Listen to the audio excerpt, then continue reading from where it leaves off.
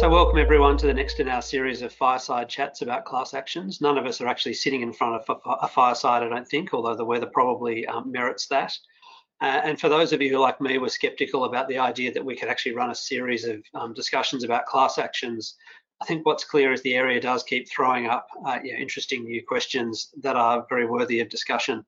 And so today we've got a few topics that hopefully you'll all find really interesting. We're going to do three things. Firstly, Christine's going to give us a bit of an overview of what has been some of the submissions that have been made to the parliamentary inquiry into class actions and litigation funding. It's obviously been a very controversial parliamentary inquiry already, and we haven't even had any hearings yet.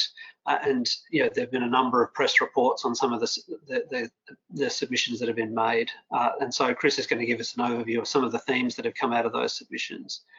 Then we're going to hand over to Harry, who's going to talk a little bit about the UK experience of shareholder class actions. And the reason for doing that is that one of the proposals that's being put forward is that we should get rid of a private right of action for breaches of continuous disclosure, which then hands you over to, or do we end up in a UK style scenario? So Harry will outline for us the way these kind of actions have been running in the UK. And then finally, I'll touch on one of the other proposals, which is the idea that instead of having a private right of action, basically ASIC be given a mandate to pursue remedy for affected shareholders. And then we'll open it up for some general discussion. So hopefully you'll find the discussion engaging, and I'll hand over to you, Christine. Thanks so much, Cameron. So that's right. So the submissions were due last week for the parliamentary inquiry on the class actions industry.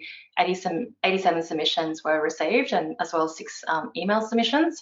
And the submissions covered the full scope of class action types, but personally for me, the ones I found most interesting were the ones that touched on shareholder class actions, the fastest growing species of class action litigation, the most prominent type in the current market. And I think what is particularly interesting, as Cameron, you touched on, is it provides a great snapshot of the current debate. It's generated a lot of debate in the public domain, which I think is a great thing to have that level of engagement and dialogue. So I'm going to deal with 3 key propositions that have come through in those submissions. The first is that shareholder class actions are popular. The second is that they're provocative. And the third is that they're currently being tested through changes in the substantive disclosure laws. And as Cameron touched upon that, potential further changes that might be in the pipeline. So just on the first, I think, I know it's a sophisticated audience, not controversial at all that shareholder class actions are popular. They account for 1/3 of all class actions filed in the last 5 years. They tend to settle when they survive early interlocutory applications such as carriage motions. Very few have proceeded to trial, and only one has proceeded to a judgment. That was handed down late last year. And the average settlement size is about 50 to 60 million. And interestingly for me, one of the submissions actually put that average range higher, so closer to $75 million at the upper end. So they're popular.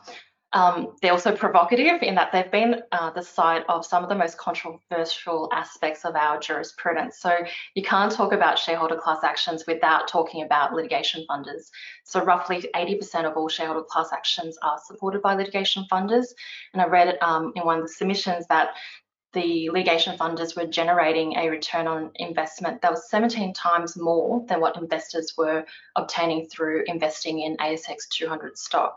So, if you look at the average settlement size, it's $50 to $75 million. If you can prosecute a claim for, say, $5 to $10 million, that's where the economic incentives lie for litigation funders.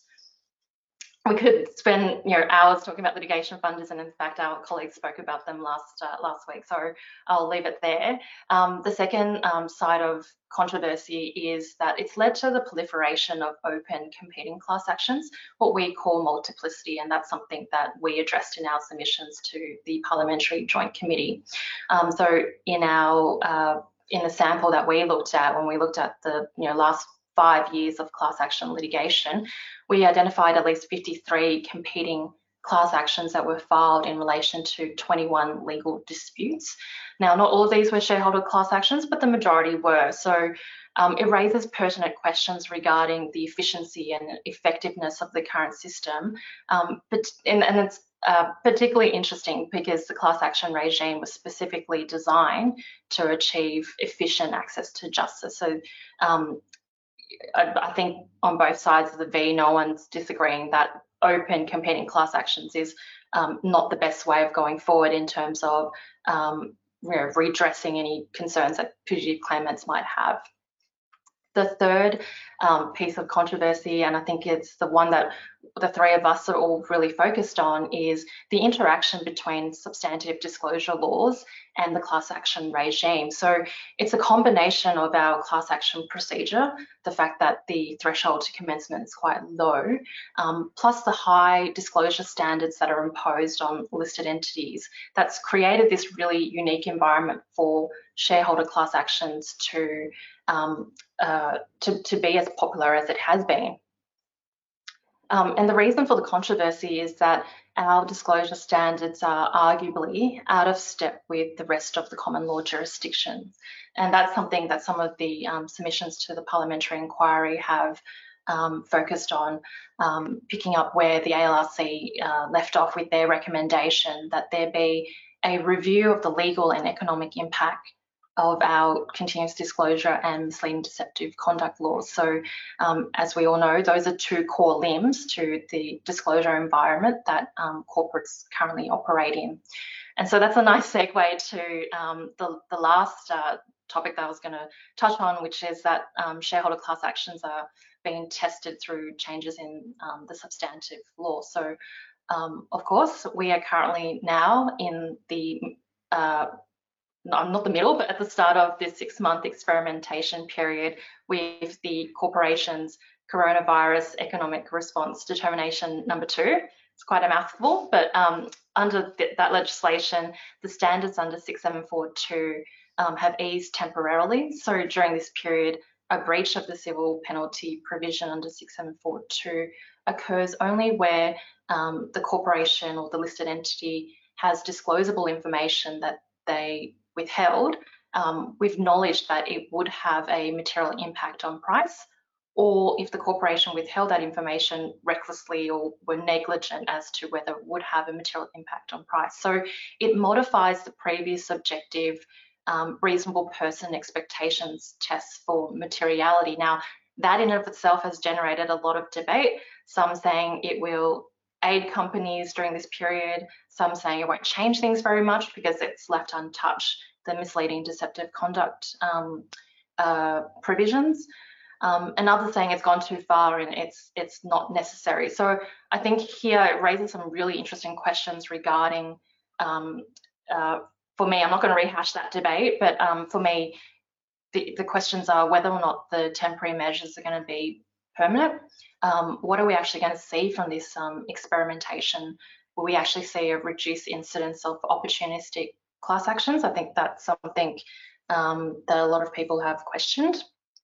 And then taking it one step further, as Cameron's alluded to, there were submissions from business groups regarding, that they really question whether there should be a private right of action for continuous disclosure breaches, which is what we currently have, or whether we should be moving to a model that's similar to what the UK has. So I guess I might, if I may, throw it to Harry, because I think that's a really interesting comparison jurisdiction for us to keep an eye on.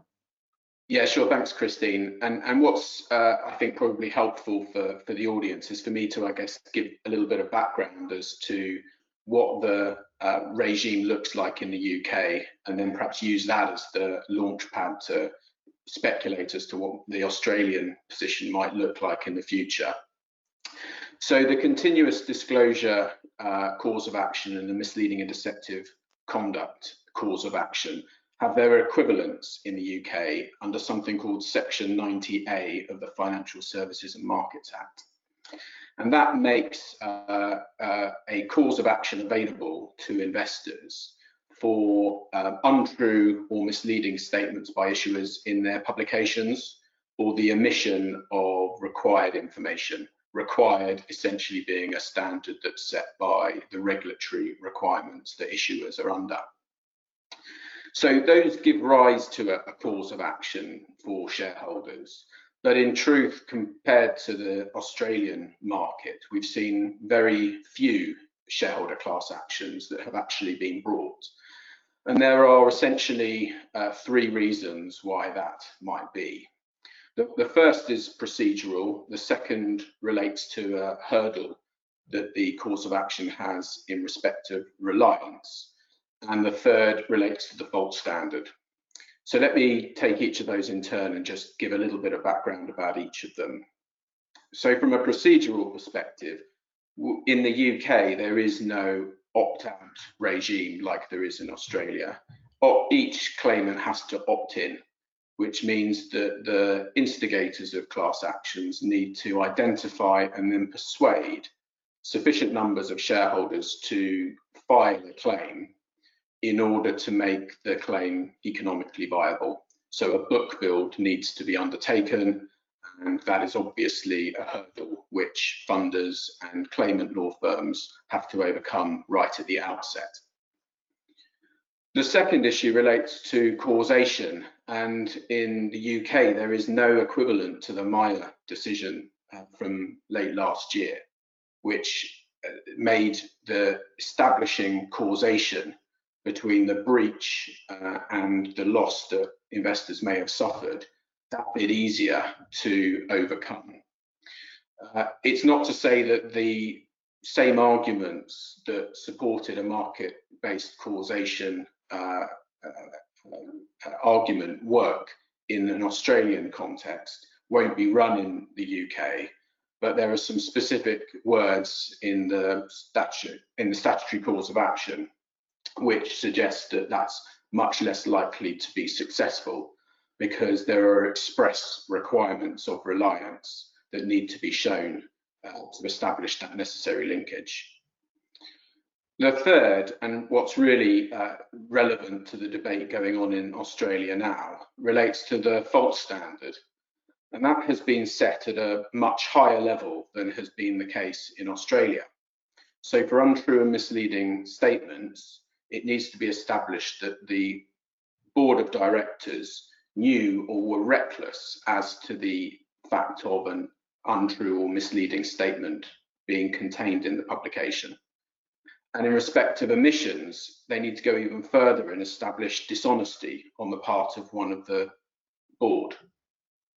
That obviously sets the benchmark very high, and as a trend has led to the majority of cases which have been threatened or indeed brought to focus on really quite egregious conduct on the part of the issuer, such as fraud or other compliance breaches that have essentially been admitted by the issuer. And then the battleground becomes, well, did the board know, or did they turn a blind eye to the existence of that kind of conduct? And that, of course, presents a contrast to what we see typically, or on many occasions in Australia, where there will be a focus on some pretty judgmental calls around updates to earnings guidance or other decisions of the board, which are much more finely balanced and less egregious. What's interesting is where you see them bringing in Australia a negligence cause of action. And I think that will be remaining in a contrast with the position in the UK. And I think what people have criticised the UK position for some time about is that it prevents the cause of action being available where there is simply negligent conduct on the part of the board. But what that tends to do is ignore the fact that the class action regime doesn't exist in isolation. There is also alongside it a regulatory enforcement approach where the issuer can be on the end of a regulatory fine for negligently failing to meet its disclosure obligations. And I think that's an interesting area when you come to the debate that is being talked about in Australia about whether the private right of action ought to be removed and ASIC be left to conduct the relevant enforcement against any issuers who breach. Yeah, thanks, Harry. So, I mean, that is a really interesting feature of the proposals from some in the business community, has been that idea that let's replace the private right of action and instead really leave it up to ASIC to bring these cases. And one can only presume, based on who is putting that forward, that the view is that ASIC will bring fewer actions than the plaintiff firms and litigation funders would. Now, that may or may not be true. I think the risk is that we're in a very different enforcement environment, particularly post-Financial Services Royal Commission. If you then, in that environment, give ASIC a mandate to pursue effectively shareholder class actions itself, in circumstances where ASIC has just massively increased its enforcement team, the size of that team, and if ASIC gets a few early successes, you're effectively funding that team to then pursue further claims. The idea that ASIC will necessarily bring far fewer actions than are currently brought, I'm not sure that that's necessarily a safe assumption. You know, it may prove to be true, but I think it's not been the case in the past, for example, that ASIC has only brought cases that are guaranteed of success. ASIC has run cases and lost. And I don't think you should assume that ASIC would only bring cases that the business community would regard as meritorious cases. You may find that if ASIC were sufficiently resourced and incentivised, it would bring almost as many cases as are currently being brought, is the first point. The second point is, be careful what you wish for, because if ASIC brings the case, it's going to then be seeking redress on behalf of shareholders.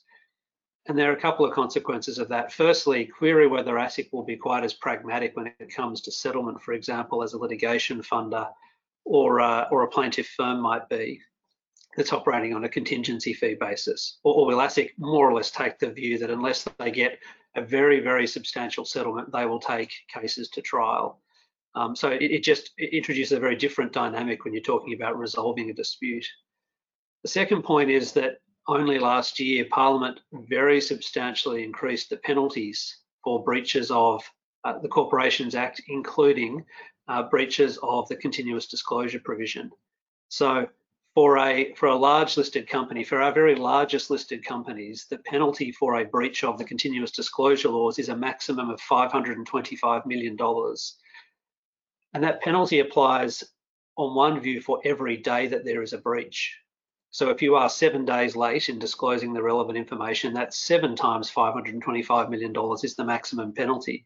Now, I'm not saying that you're always going to have penalties of that order of magnitude, but ASIC is, again, basically been told that when there are breaches of the law, it needs to be pursuing penalties. So now you're facing not just a claim on behalf of shareholders for redress for loss, but you're also facing a claim by ASIC for the imposition of a very substantial penalty. It actually increases the stakes for the companies that are the subject of these actions by ASIC. And then the final piece of it is that if ASIC has now mustered itself to bring an action, it's not just going to be looking at the company. It's going to be looking at who were the officers who had the relevant information, or who were the directors who had the relevant information that ASIC says ought to have been disclosed. Or if it's a case around misleading the market, who were those who were involved in approving and authorising the release of that information. So now you're not only talking about redress for shareholders, is what ASIC will be after. It'll be after a penalty against the company, and it then couples that with almost inevitably a claim against some of the key directors or executives who were involved in the relevant conduct or who held the relevant information. So, while in theory saying let's get rid of a private right of action and instead empower ASIC to bring these sorts of claims might seem like a good idea, I guess you just need to think through the practical implications of that. And what would the market look like if ASIC were effectively the sole party that had an opportunity to pursue these kinds of claims? Yeah, that's really great. Some really great reflection, Cameron. Because I guess as you were talking, I was thinking, in that scenario, in that world where there is no private right of action in relation to continuous disclosure breaches, what if you're left with still the M&D conduct, and how does litigation funders might their interaction or relationship with these shareholder class actions that have been brought by ASIC would change. So for example, I can see, or I can imagine, let's say ASIC didn't get as great a result in terms of compensating the shareholders. Could the litigation funders come in at the back end and try to seek whatever gap that they perceive they missed out on because of the way that the regulator ran that case, or you know, put the loss proposition. So anyway, it's really fascinating. Yeah, really good point, Christine, because it's one thing to say, well, let's ban a private right of action for breaches of 674, you know, continuous disclosure. But you can see litigation funders and plaintiff firms getting very creative, bringing misleading or deceptive conduct claims, even bringing, you know, common law negligence style claims against the company as a means of trying to outflank, you know, any removal of a private right of action for a breach of 674. And so, as Christine says, you're now facing, you know, regulatory action and a shareholder class action rather than just facing one of those. So again, an important reflection on the potential consequences of banning a private right of action. Sorry, Harry, was there another thing you wanted to say? I was just going to add that that's indeed how it played out in a recent example in the UK, in that the regulator brought an action against Tesco, one of the big UK grocers, for a breach of its disclosure obligations, and assessed the loss that investors had suffered on the basis of a particular methodology. And then, of course, the funded claim commences once that compensation scheme has run its course, because exactly as Christine says, there is a gap, and litigious groups are perfectly willing to run a piece of litigation to try and recover that gap. So I wouldn't be at all surprised if that's what we see developing over here as well. I'm actually just reminded of the brick analogy that Jason used. So you've got to be very careful if you change one brick of the Corporations Act, how it might flow through to different aspects of our, you know, a very complex regime that we have. All right. Well, on that very cheery note, we might sign off and leave you to our next in this series. But thank you all for those of you who've made it to the end of this session, and we look forward to seeing you again in a couple of weeks' time in the next fireside session. Thanks, everyone.